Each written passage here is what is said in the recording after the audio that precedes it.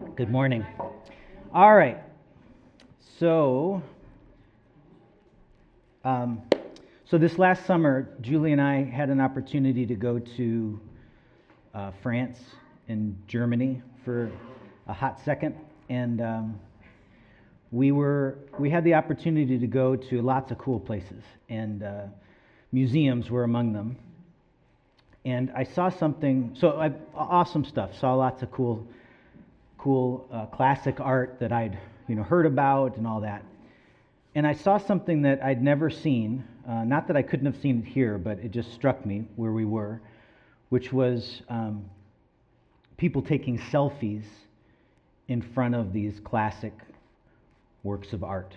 I don't know if you've ever seen. Has anybody ever seen this take place? And it's a very strange thing. It struck me as very, very strange. And I wasn't going to ask who's done it, but we'll confess later again. We'll come back to the confession, but it struck me as really strange. And I mean, I get it. I understand. You're in this place and you want to commemorate. I'm in this place in front of Van Gogh's Starry Night, and this is really awesome. But there was something really disorienting for me about the process about the situation, because, here I was standing looking at this great work of art, and then somebody would step in front of me. And if I've never really paid attention to people taking selfies before, but it's really interesting. And if you're a selfie taker, just consider how ridiculous you look sometimes, because somebody get through and they're arguing with their spouse or with their mom or dad or whatever, and they'd get in front and then they'd go.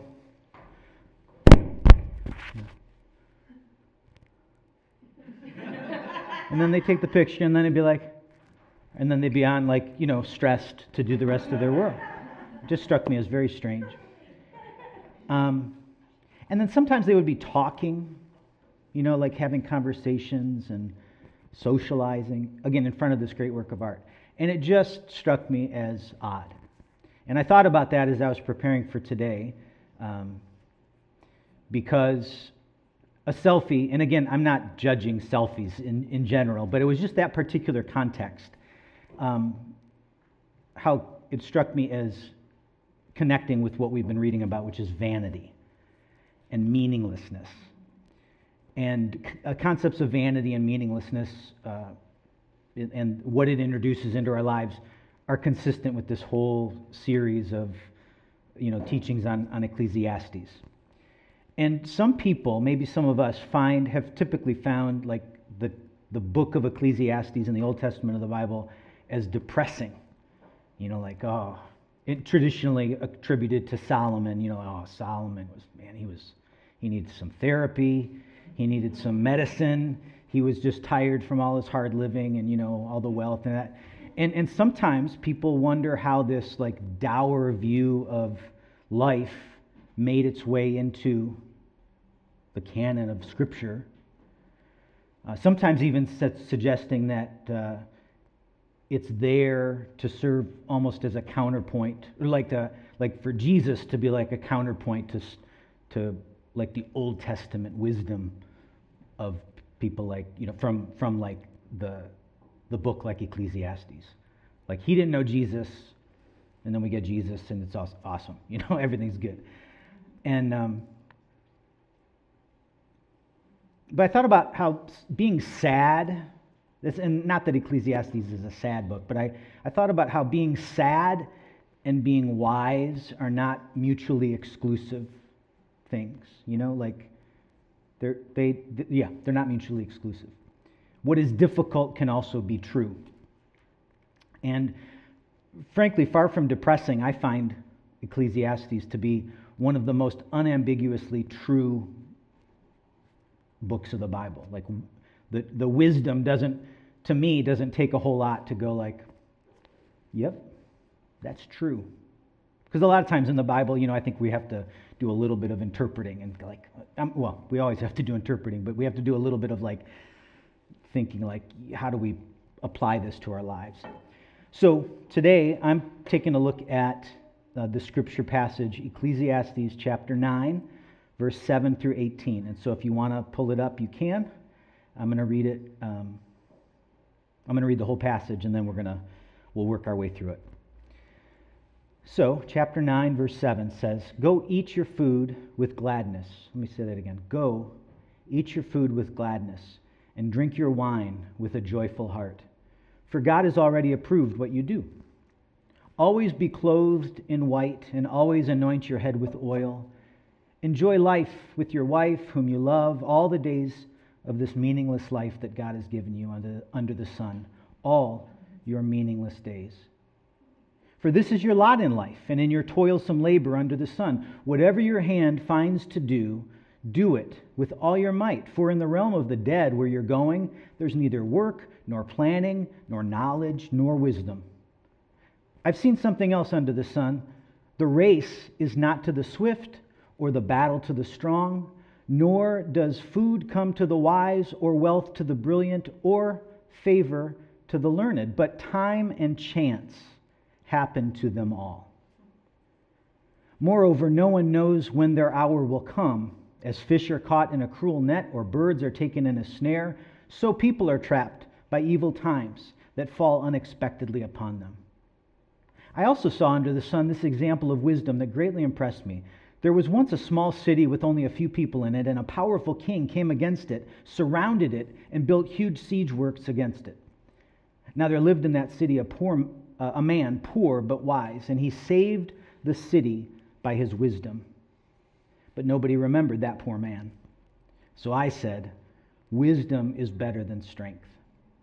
But the poor man's wisdom is despised, and his words are no longer heeded. The quiet words of the wise are more to be heeded than the shouts of a ruler of fools. Wisdom is better than weapons of war, but one sinner destroys much good. So I want to start with this one sinner destroys much good idea, and just the term good. It seems to me that the search for what is good is at the heart of all of our spiritual questions. You know, like, what is good? What's the good thing to do? What's the good path to take? You know, what is good? I believe I believe I can make an argument that that's at the heart of all of our spiritual questions. What's good? And, you know, like even Aristotle, you know, the philosopher, in one of his works identified, like he said that the thing that all human life is aimed at is the human good. That everything is about the human good. So whatever that is, in identifying. So I want to just call a quick time out and ask us to speak together. What are some concepts, some implications of the word good? So just like when you think of something being good, what is associated with that? And this isn't a trick question. So just, what do you think? Altruistic. What else? Appropriate. Good. What else? Beneficial. What else? Generous. A few more? For my students, I say 1,000 extra credit points in my heart. How about two more? What do you think of? Kindness. What else? Something what? Integrity. All right, awesome. There is this book. So thank you. So there's this book that we read with our kids that I was able to find. Maybe some of you have seen this. It's called That's Good, That's Bad. Anybody ever seen this book? Anybody? You should all go out and buy it. Every one of us should buy this book. So I'm not going to read the book to you, but I'm going to just a couple of pages. One day a little boy went to the zoo with his mother and father. They bought him a shiny red balloon. Look at the beautiful red balloon. What do you think happened? It lifted him up high into the sky. Wow. Oh, that's good. No, that's bad. The balloon drifted for miles and miles until it came to a hot, steamy jungle. It broke on the branch of a tall, prickly tree. Pop! Oh, that's bad. No, that's good. The little boy fell into a muddy river. Splat! He climbed up onto a roly-poly hippopotamus and rode to shore. Giddy up! Oh, that's good. No, that's bad. 10 noisy baboons were Okay, you got it. I love that book, and I always loved it, but the older I've gotten, the more I appreciate it because it makes sense to every adult. I think all of us, we get it, right? Things that we think are good are bad sometimes, and the things we think are bad are good sometimes. And I think even kids get that, there's something that just speaks to us about it. And what I like about it is it exposes the absurdity with which we navigate our lives and our penchant for labeling events in our lives one thing or another. Like I just said, that thing happened to me, that was good. Oh, actually, no, that was bad. And because of this thing that happened. Or this other thing, I thought it was bad, but actually it worked out for good. Is that sin when we label things good or bad or good? I don't know. Maybe. Maybe it is sin when we are labeling things in our lives. And that's a little bit of what I want to consider today. So consider when we say something is good, what's the basis? And just time out. I'm going back to this last verse where the writer says, one sinner destroys much good. Okay, that's my jumping off point. So when we say something's good, what's the basis for our assessment? And it seems to me that in nearly every case, we're using ourselves as the base. We're the measure. In other words, if what's happening affects us in what we see as a good way, then we say it's good. Oh, I'm happy. That's good. I got a better paying job. That's good. Or, whatever. However it feels to us. And if it doesn't feel good, then it's bad. And the writer of Ecclesiastes, I say, that's where that word vanity comes in. That's vanity. We're calling this thing good or this thing bad. Like a selfie in a museum of classic artworks. Oh, you look great. That man, your hair looks amazing in that picture. What's behind you? Oh, this classic Renaissance artwork. Cool. But you look awesome. Okay. And earlier in the scripture, in this book, the writer said, he calls this kind of thing chasing after the wind. Chasing after the wind. And so that's absurd, right? Chasing after the wind, which way is the wind going? But I was thinking about that, and I think Brittany or Melissa, I think, also identified when we read that scripture that, wind in scripture is also a metaphor for God, for the Spirit of God. Wind and breath and spirit often, I think 40% of the time that these words are used, it's the same word, just translated in a different way. And it's about God's Spirit often. Many people, I think, are often chasing after the wind of God.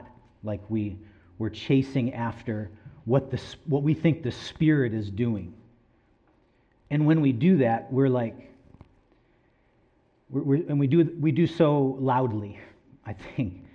And so I hope this makes sense. Where's the Spirit doing good? We ask that kind of question. Where is God working? Which is always a really weird question to me. Where is he working? Well, it's not here. Go over there. Oh, yeah, really, kind of what a stupid question that we ask sometimes. Where is God at work? And how do I get some of it? Where is God doing good? And how do I get some of that? I want some of that goodness. We sing about it. A lot of our worship songs, not necessarily ours here, but a lot of worship songs are about that, God, you're good, and I want that goodness. Shout to God, weep, crying out. And I wasn't able to really think this through as I was preparing, but I'm interested in looking through particularly the Old Testament and seeing when in Scripture, this is totally a little tangent, but when in Scripture, especially in the Old Testament, when people were crying out to God, God, God, help me. Did God respond? He responded to them. But how many times was it like, oh, I told you I'd be there, and now you're weeping and crying and worrying. Here I am, right? Okay, there's water from the rock. I got you. And okay, yes, here's the sea where I'm splitting the sea open. You're gonna. Do you know what I mean? Like, so. But it seems, and again, I haven't really worked this out, but I have a suspicion. I'm curious if many of the times when we talk about, oh, we should just cry out to God, it's really out of our own need to like control the moment and we're not really trusting, because we're just like, God, where are you? And he's like, oh man, I told you, I'm there. I'm here I am. I'll show you. I'll be, So just think about that we associate what seems good in our lives with God in our lives. But when the supposed good stuff ends, then we want to sniff out, like, where's maybe God somewhere else? He's not where we are. God's in this direction. Nope, he's in this direction. Nope, he's in this direction. Okay.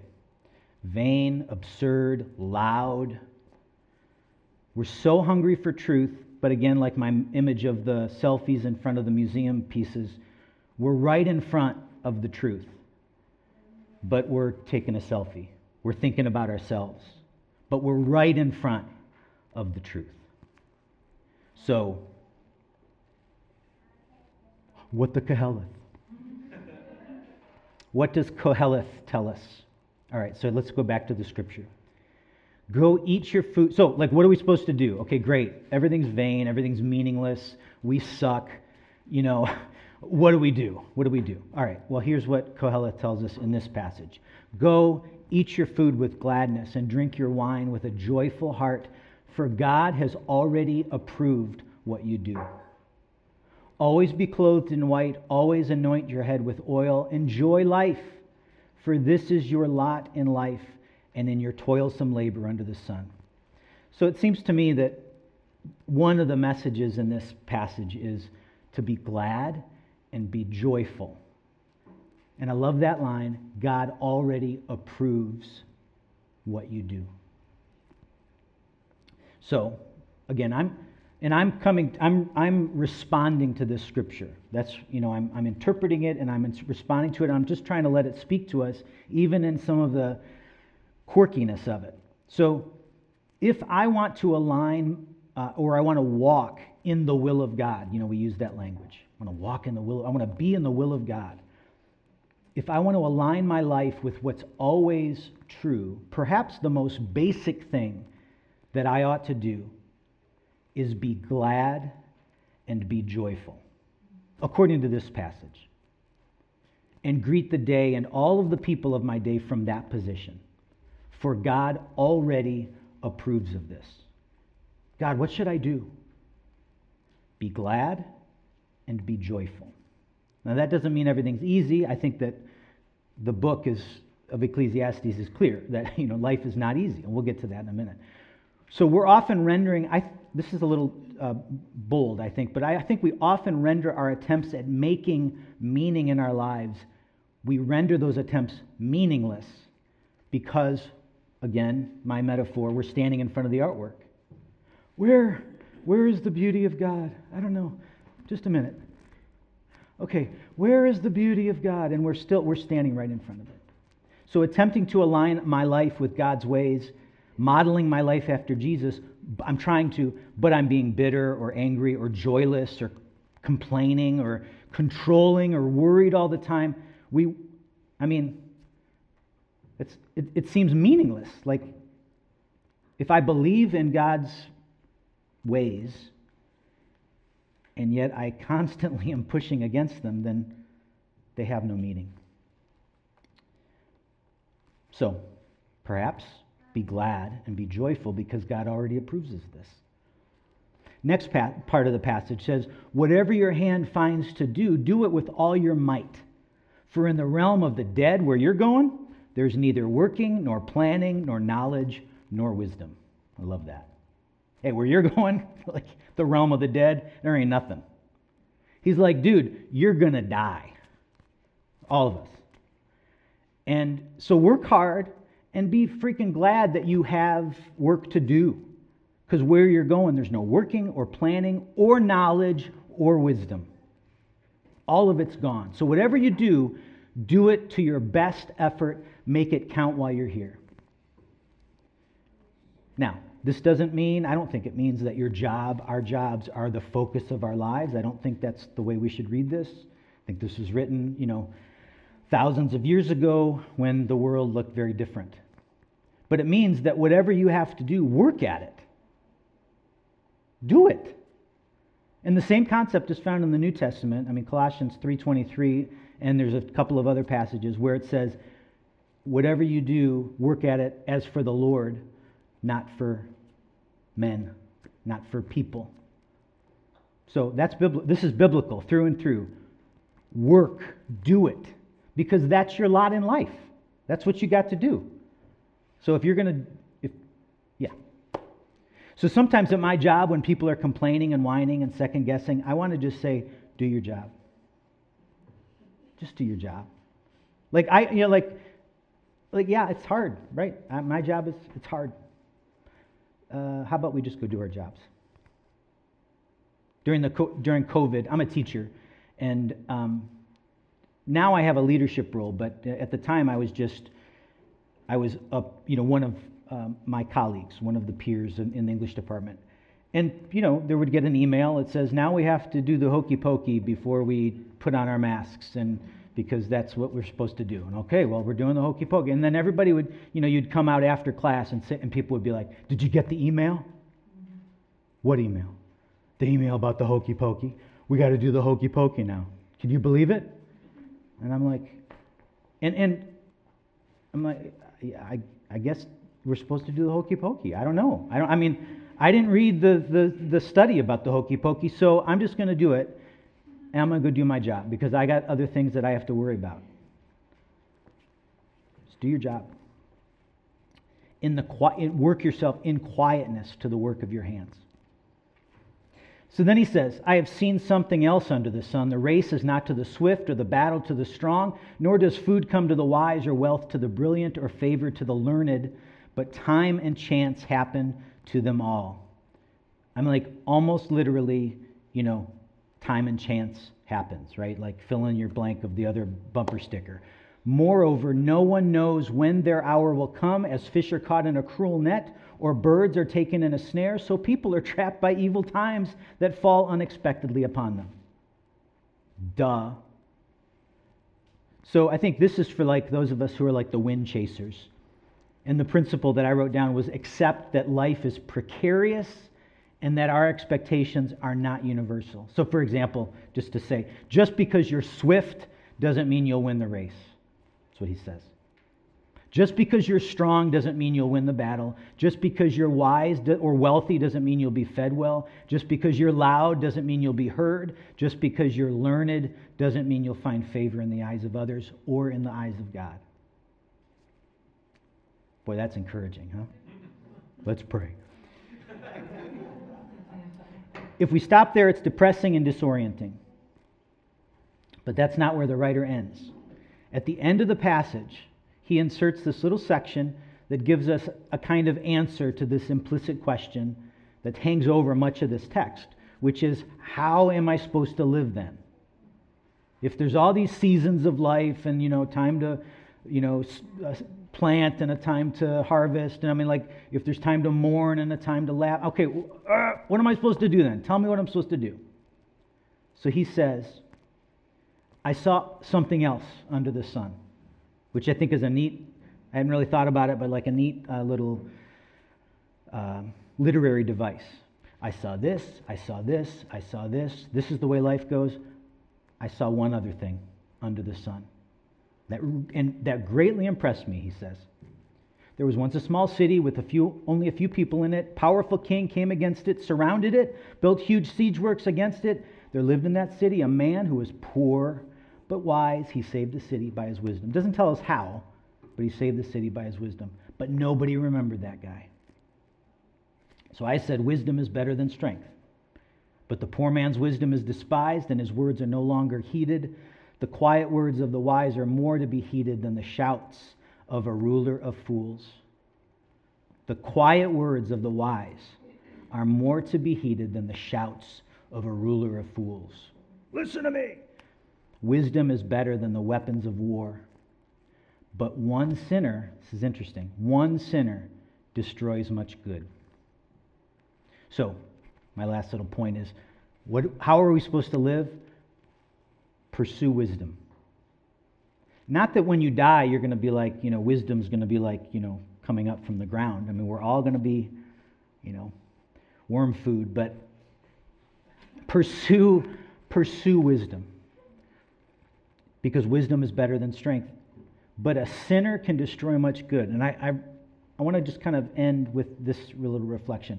What does it mean to be a sinner in this context? And I think maybe we can see it as someone who tries to create his or her own meaning in life without honoring the wisdom that God gives. It's the way we try to overpower our lives, like that loud king in this passage. We try to overpower our lives with meaning and comforts and pleading with God for what we think we need. That maybe that's the way that we destroy much good. Because then, again, this metaphor, we're standing in front of what's true and beautiful and awesome, but we're looking at ourselves. So if a pine tree tried to become a maple tree, it wouldn't succeed, right? If an elephant had aspirations to live as a tiger, it wouldn't work. If a little junco bird wanted to be an eagle, it would fail. Yet we constantly, it seems to me, try to do and be something that when we haven't even quieted down, slowed down, and asked ourselves, what does it mean to be me? What does it mean to be human, made in the image of God? And it doesn't mean chasing and running and yelling and pleading and wondering and worrying. According to this passage, our lives are to be spent in gladness and in joy, doing whatever we can do to the best of our efforts, to accept the precariousness and uncertainty of life, which is a daily reminder that we, too, are creatures of the earth, and we're animated by a God who has ordered all things. And if we find ourselves, according to this passage, in that place, then that is good.